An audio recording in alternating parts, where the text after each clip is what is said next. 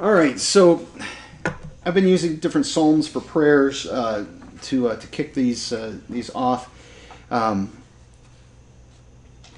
and I think that probably in the next, I don't know if it'll be next week or the next couple weeks, I'm going to start pulling in some other prayers from like other prayer books that I've used and stuff like that to just kind of expand. Expand our vocabulary, I guess, is a way to look at that. To grow from what the saints who have gone before us have used in their prayers. But for today, we have Psalm 123, which is very, very clearly a prayer. To you we lift up our eyes, O you who are enthroned in the heavens. Behold, as the eyes of servants look to the hand of their master, as the eyes of a maidservant to the hand of her mistress, so our eyes look to the Lord our God till he has mercy upon us. Have mercy upon us, O Lord, have mercy upon us, for we have had more than enough of contempt. Our soul has had more than enough of the scorn of those who are at ease, of the contempt of the proud. Amen. So here we're getting in, working our way slowly through Romans chapter 6. And one of the things I want to reiterate is that part of what we're seeing here is the logic of the world. As as Paul is pushing back with what I like to call the new logic of what Christ is doing, and I've picked up that language from others, but I think it's a good picture that in the world we think one way, and it kind of takes us in one direction, and in the church or in the body of Christ, he teaches us to think a different way. That's going to lead us in some different directions than where the world would lead us. And in the logic of the world really, in a lot of ways, revolves around death, and that death becomes that kind of that linchpin point that we either kind of all in, and it almost becomes like something that we worship, or it becomes something that is that repulsive thing that it's the 800-pound gorilla that we're just trying to ignore, that's in the middle of the room. But it becomes really this it's not a guiding principle, but it's something that it just, everything in our lives bounces off of it in the logic of the world. And one of the places that we see this is it's in evolutionary theory. That everything comes back to death and life. And when I talk about evolution, I'm not just talking about biology. Things evolve and things change. But what I find interesting, in biological evolution, is that what really it comes down to is what is capable of reproduction, to bring the next generation in, and how does that overcome death, so to speak.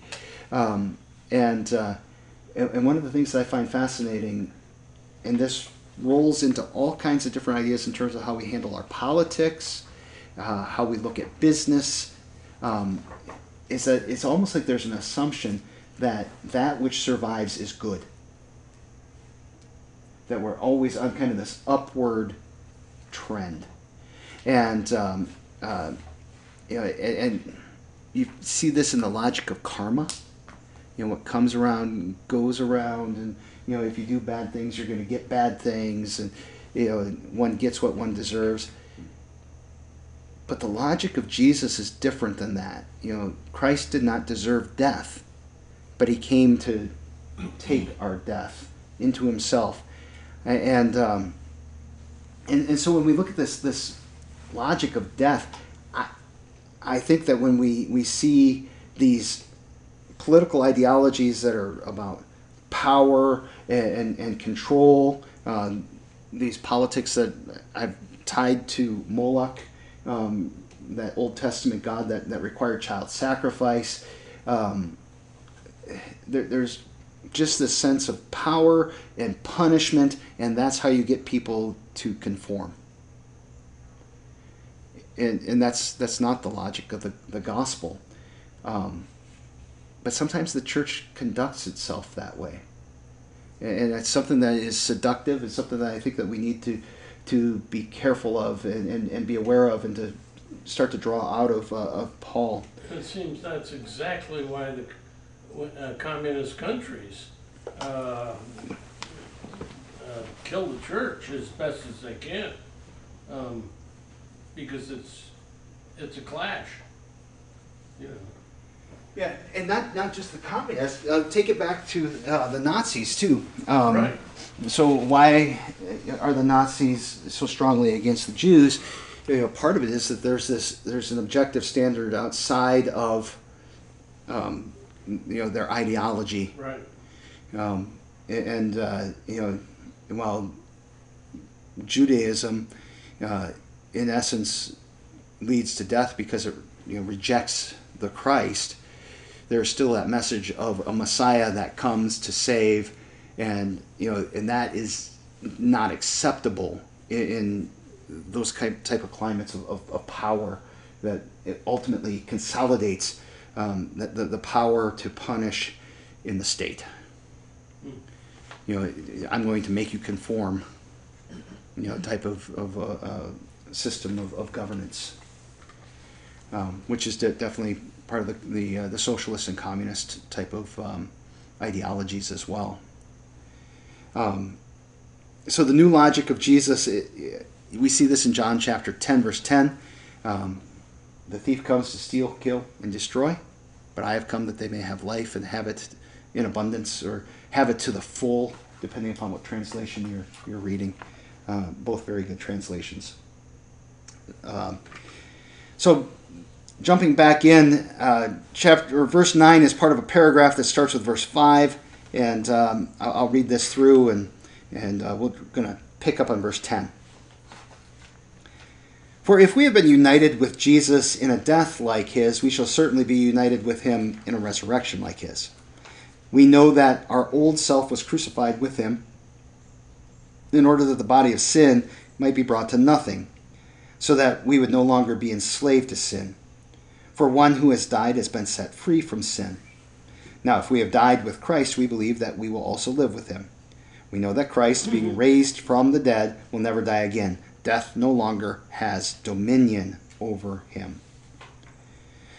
For the death he died to sin once for all, but the life he lives to God. So that you must consider yourselves dead to sin and alive to God in Christ Jesus.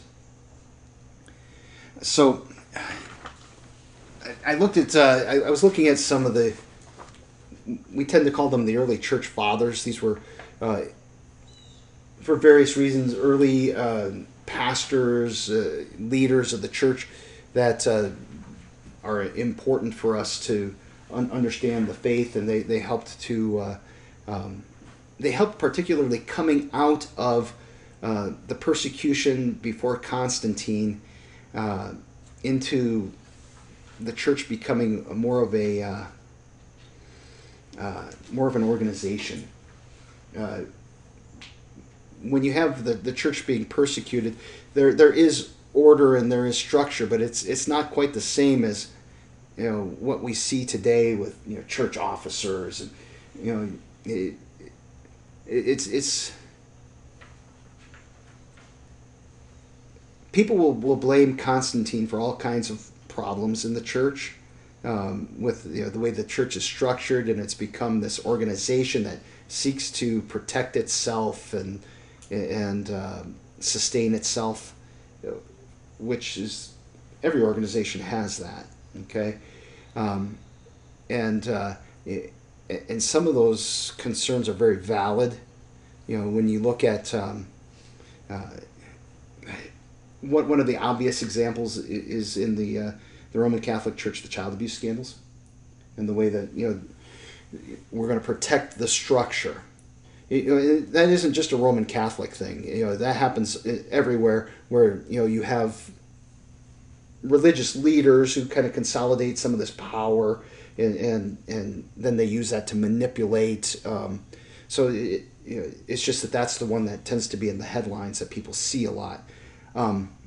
Mars Hill, Are you familiar with Mars Hill? Mark Driscoll was the pastor out there. Is that a? Are there several of those, or is there just one? There may be other churches that are called Mars Hill. There's one in the Grand Rapids area. Yeah, it's not. This one was out in Portland. Okay. And Mark Driscoll was one of these very charismatic guys, very power-driven, and some very manipulative things that happened out there. And Jim Jones. Jim Jones is another, extreme example of what we're talking about here. And it's when like the structure becomes more important than the mission. It's Yeah. survival mode. yes, so we have to protect the church rather than protect people. We have to protect the pastor, because that if we don't protect the pastor, then the church is going to fall apart. And then where will we be? That's not how this works. It's really about being faithful to Jesus. The Gloria Day is actually a pretty cool example of that. In terms of our first pastor here, got himself into to some trouble and had to leave the ministry. Right? For those of you who know, he had an affair with the organist and had to be removed. But here we are, 50 years later, and because it's not the pastor's church, it's Jesus's church. And it's really keeping our focus on him. But anyhow, this is a quote from one of those leaders of the early church, an early pastor, a guy by the name of Ambrose, who lived from 340 to 397-ish.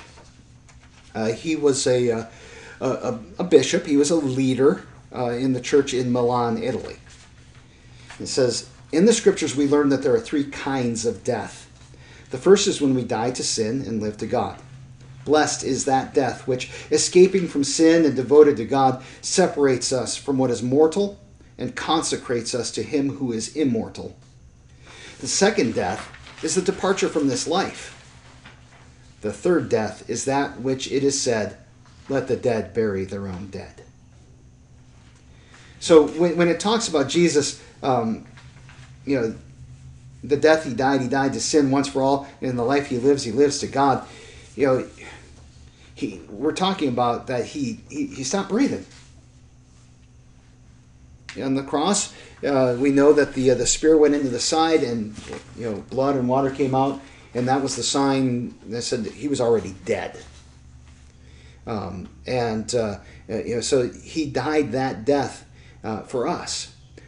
As Christians, we receive that death in our baptism. So for us, that is the first death. When we're baptized, when we baptize babies, when we baptize anybody, they die. Think of that language from the Catechism, that in baptism, the old Adam goes down into the water, and a new person comes to life. It's one of the things that's, I think, absolutely beautiful and powerful about immersion baptism. Part of me wishes that we did that as part of our regular piety, but there are some real impractical parts of that as well. Honestly, do you know why we baptize, just kind of pouring water? It's mostly pragmatic. You can find evidence of little baptismal fonts all the way back to the 1st century. So it's not like we came up with this somewhere down the road. But think about Martin Luther for a moment. Martin Luther was born on November 10th. He was baptized on November 11th.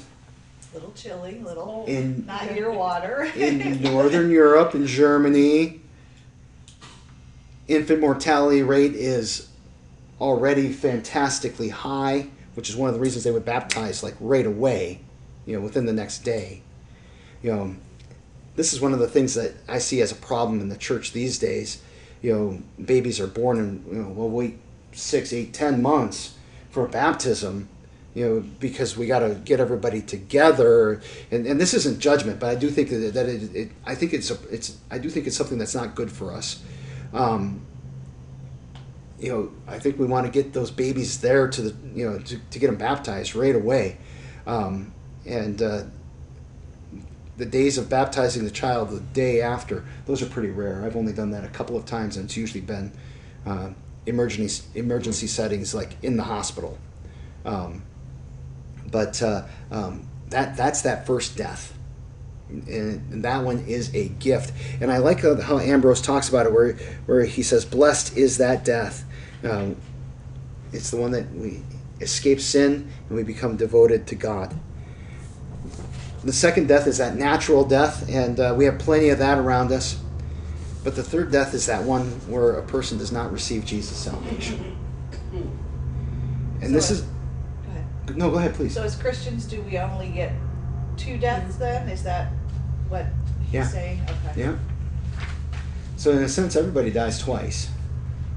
It's just that if you die before you die, then you live forever. But if you die after you die, then that's... You're just dead. I'm sure that wasn't confusing at all. No, I understand. No, It's that was just- good. Yeah. It was, yeah, and this is actually one of the points that people push back against. The Mars Hill that's in Grand Rapids, Rob Bell, I believe, was the pastor there, and he wrote a book that's called Love Wins, which is all about how there's no such thing as hell. Yeah. And it's like, wait, Jesus pretty much said there was. So as much as I would like to think that there's not, this is a reality. That seems to be a growing point of view. It is. We've even heard of it being preached in an LCMS church. Is this in my region that I'm responsible for as No. vice No, president? it's in Oh, our good. home. It's in my home. I wasn't going there. I'm just putting it that way, and so it's causing some upheaval, a real crisis of faith for leadership there. I bet. So, just can't stomach it, I guess. Yeah. What? So therefore, it must not be true. You know what I mean? Yeah. Isn't that the problem all the time? I don't like this statement in the Bible, therefore it can't be true. Right. Well, the weird thing is, I get the sense that I don't want to judge other people, but in a nanosecond, you're going to turn around and judge other people. Right. Right. Just the other way. Yeah. And everybody does it. Yeah. It's the it's like it's hardwired into us that we're going to make judgments on different things. I think the question then becomes, how do you connect that to a life of repentance? Yeah. To say, I've got a problem with that, and yet I recognize, I'm not judging you because I have my own sin too. It's get the log out of your eye before you try to take the speck out of your neighbor's eye. Taking the speck out of your neighbor's eye is probably a loving thing to do if you can do it.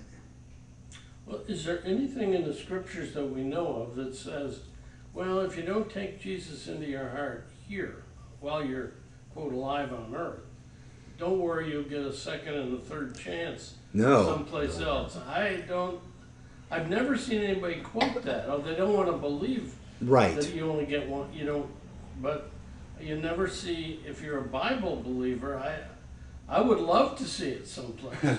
Yeah. C.S. Lewis talks about it. He said, I don't like the idea but the fact is, you bought the farm. Yeah, and I think that the idea that I'm uncomfortable with this, I don't like this, I think that's fine. I don't like the idea of people going to hell. Jesus doesn't like the idea of people going to hell. That's why he died for us. Right. He did something about it. But then, he says, and I will give you this gift by faith. That's how you receive it. Believe in me. No, the passage that comes to my mind and what you're talking about is from Hebrews. It's given to a man once to die, and after that to face the judgment. Right. There aren't, there's no purgatory. or you can kind of work it off. There's no, well, maybe after you die, you get another chance. There's nothing in that in the scriptures. If that's how God ends up doing it, and that's his program all along, That's well, his fantastic. That's his business. Yeah. But that's not what he's given us, in the Word. Yeah, the generous vineyard owner. Yeah. Which goes all the way up to the 11th hour. It does, yeah. But at the end of the day is done. Yeah. And if he's generous beyond that, he doesn't make it clear in that Right. parable. And Abraham and the, when he's in hell Lazarus, the rich Abraham, man, rich man and Lazarus, yeah. yeah, that one. He doesn't say, oh, well, now that you realize it, yeah, come on up. I mean, that's not the Right. answer that he's given. In fact, the answer that he's given, he says, well, I have brothers. Please send Lazarus back to them. And tell them, And Abraham says, they have Moses and the prophets. And he says, no, Lord, but if somebody rises from the dead, then they'll believe. And the kicker in that story is Jesus says, even if someone rises from the dead, they still won't believe. If they won't believe Moses and the prophets. Mm. So yeah, there are these three deaths, and Christ died to sin, and when we have faith in Jesus, it releases us from that third death. The one where Jesus says, "Let the dead bury their own dead." So he died in such a way as to atone for sin. And another quote. This is from John Chrysostom. Chrysostom is kind of an interesting guy. His name, Chrysostom is a nickname. It means golden mouth. He had quite the reputation as a preacher, which if you go back and read some of this, it's like, well, okay. But I'm not saying that I'm like the best preacher in the world or anything like that, but and I do know that sometimes my sermons go too long, but I got nothing on some of these guys in terms of length of sermons. So be thankful, I guess. He writes, "What does died to sin means? It means that he was not subject to sin, but that in order to destroy it and remove its power, he died for our sin." Do you see how Paul frightens them? For since Christ does not die twice, there is no second washing. So you had better steer clear of any inclination towards sin. I come back to this in a little bit later, but this is the way that he uses this as a warning. I find that interesting because we would usually think of the word Christ died for sin.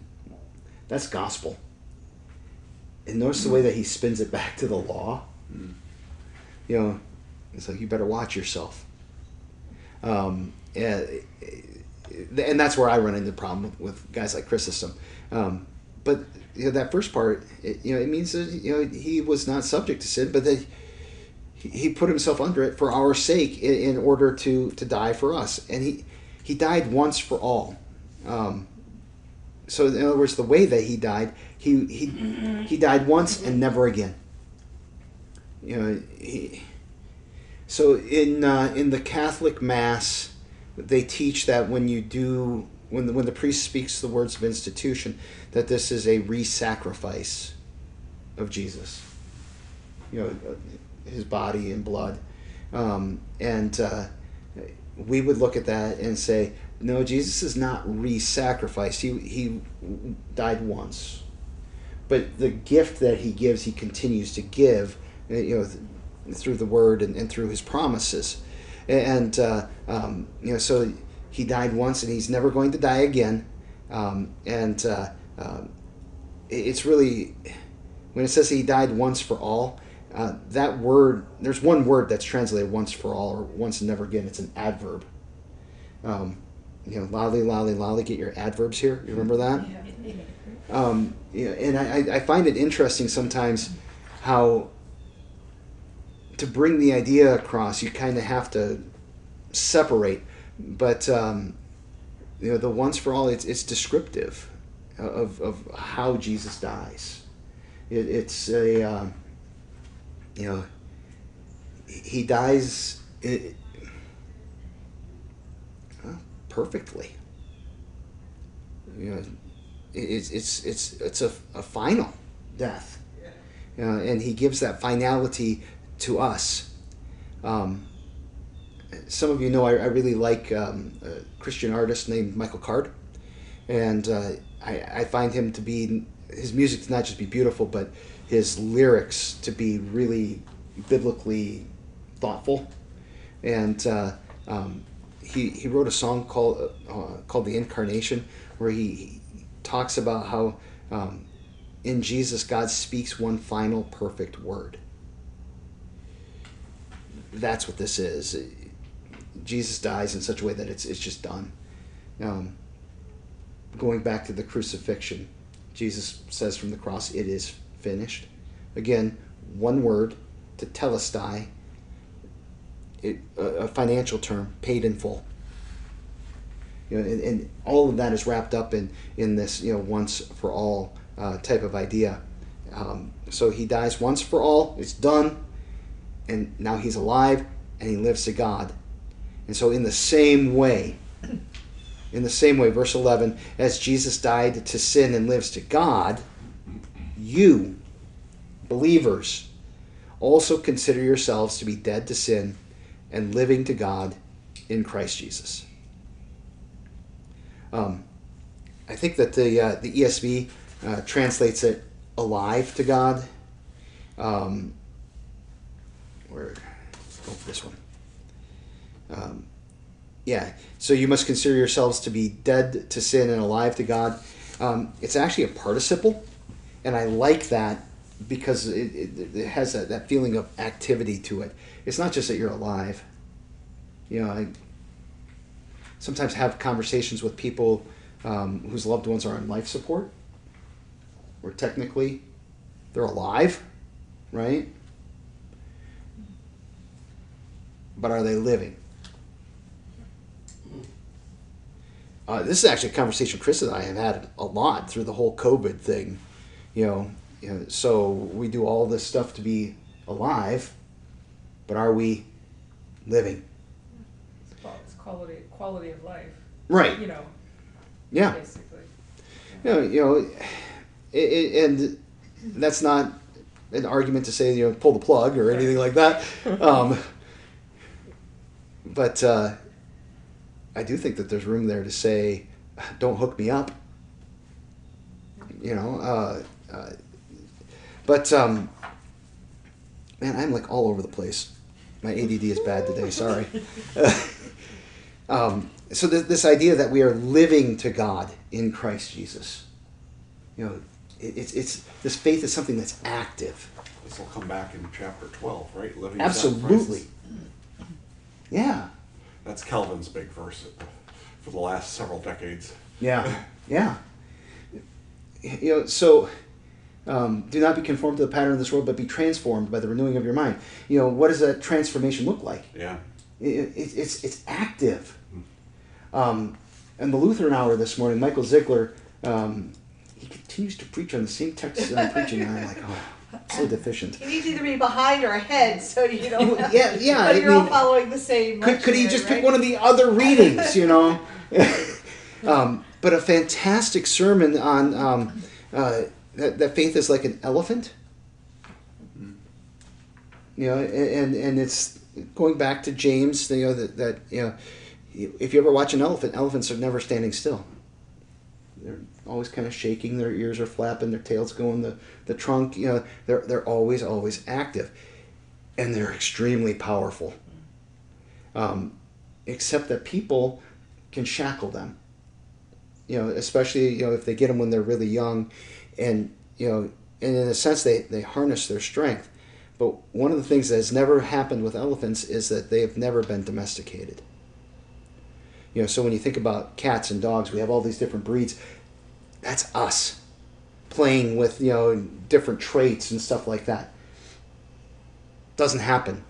If you take your dog out into the wilderness and say, Be free like the wolves.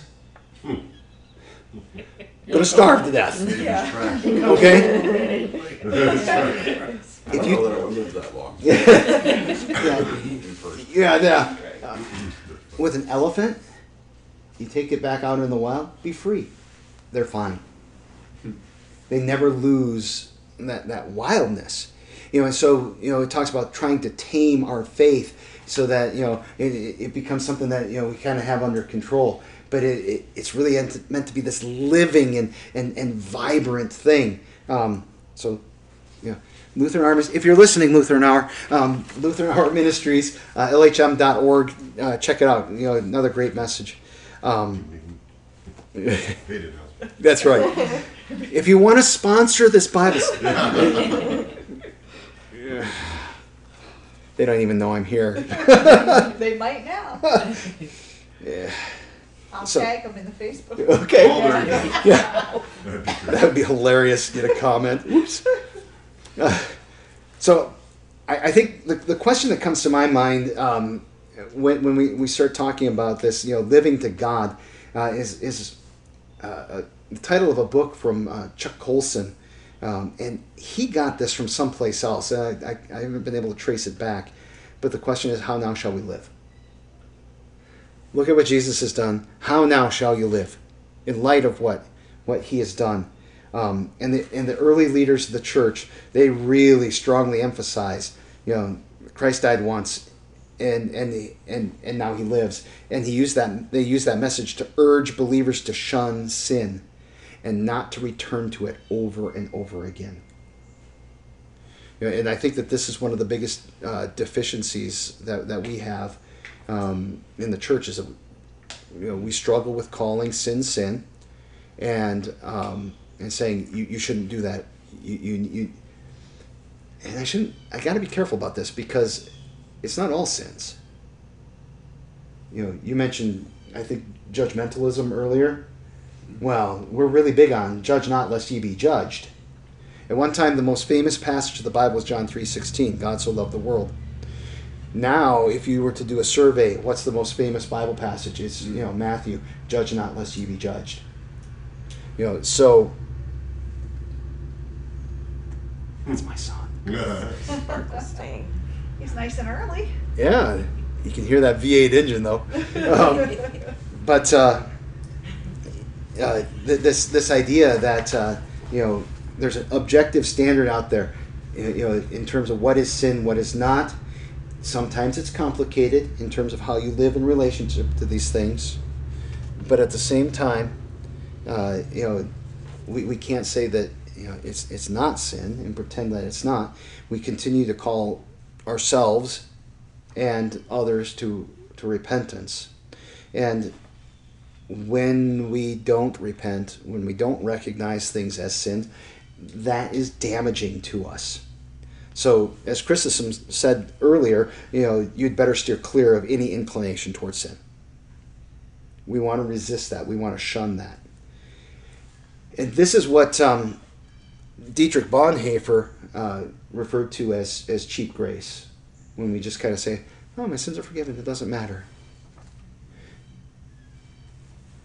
In one sense, is that statement true? That God's grace is sufficient and it doesn't matter what you do? Yeah, that is true. On the other hand,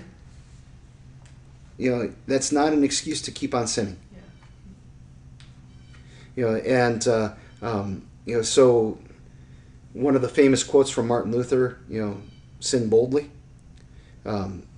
My understanding of that quote, he had a younger contemporary by the name of Philip Melanchthon. And Philip was a genius, and he did incredible work, and he's probably one of the least known of the reformers and one of the most important. He was very, very bothered by his sin, and Luther basically says, "Go do something real. Go on and actually sin, and then come back and talk to me." Because he's living this really almost prissy life, he's like, "No, just go Go sin boldly, and then let's talk about God's grace. And, but think about how that passage has been abused over the years. That little quote's been abused, I know what I'm doing is wrong. Well, sin boldly. No. Jesus says repent. Now, on the other hand, a person is really weighed down by their sin. There is, in their mind, no way that they're saved. Are you kidding me? Was Jesus' death not enough? Sin boldly. Don't be afraid of that. Christ's grace is sufficient for you. They sound like opposites, but they're really two sides of the same story. It's just dealing with that person where they're at. Whether they're kind of secure and comfortable in their sin, or whether they're terrified of their sin. And so we don't want to make grace to be this thing that's cheap and a license to do whatever. The chapter starts out with, shall we sin all the more that grace may abound? Certainly not. So we live a life of repentance. We live a life that seeks to change, but at the same time, we don't have that sin like the rhyme of the Ancient Mariner, the albatross around the neck that just constantly weighs down and brings the ghosts back to us. So this is really at the heart of repentance, and it is what we're talking about here: living a life of repentance. And I like this quote from the Large Catechism: "Repentance, therefore, is nothing other than a return and approach to baptism. We repeat and do what we began before, but abandoned." It's constantly returning to the grace, returning to the forgiveness, and then striving to live the life that God has given us in Christ. Psalm 23, verse 6. So Psalm 23, the good shepherd, the Lord is my shepherd, I shall not want, right? I've been kind of chewing on this passage in the Hebrew, and verse 6 is just so beautiful. So we know this in English. So surely goodness and mercy shall follow me all the days of my life, and I will dwell in the house of the Lord forever. But when I was reading it, when it says surely goodness and mercy, that word for mercy is the word chesed. I've mentioned that word. It means loving kindness. Mercy is a good translation of it too. But this is the Old Testament version of grace. So I think that you could make an argument to say, surely goodness and grace will, it's not follow like, a little dog that comes behind you, heel. It's follow like the wolf that's chasing you down. The hound of heaven pursuing us, coming after us. That word can actually be even translated persecute. Goodness and mercy continue to chase us down, and I will return to the house of the Lord forever. So you can see where I return to the house of the Lord, I'm going to dwell there forever. But it's the same word as repentance. And so there's a sense of, I keep wandering, and God keeps chasing me, and I keep coming back. I The like word that stalk. herd. Stalk. In a way, yeah. Yeah, in that sense that he keeps coming after because he's going to grab us. Yeah. Although I think that has some connotations today that are a little bit creepy and. It does, but I mean, the original word. But in the original sense of that word, a yeah. form of hunt. Exactly. And so I think that there are some images there that are helpful for us. Yeah. I think you were going to say something. Oh, I think like the herding dog, always kind of the sheep, and then you're back there. Oh, what about over here? That kind of always keeping me where I need to be, or pushing me back to where I need to be. Yeah. So there's some beautiful imagery there, I think. So what I think is most difficult about all of this for us is that our repentance and our changed life flow from the righteousness that come from faith. If you don't have the righteousness that come from faith, then any kind of change in behavior really doesn't end up meaning that much in God's economy. It might mean something in this world in how we relate to each other, but in terms of making us better with God, it really doesn't. And so what happens is we get turned around thinking that to get righteousness we need to repent and change. It's more like you've been given righteousness. The kingdom of God has come. Repent, change, and believe this good news that Christ has come for you and you're saved. They're two sides of the same coin. And I find it kind of fascinating that as we're working through this, we're getting into the Epistle of James for our readings, and we're going to be wrestling with this idea in there, even during the sermon today. So I'm just going over time, so sorry about that. But we'll pick it up at verse 12 next time, and thanks, everybody.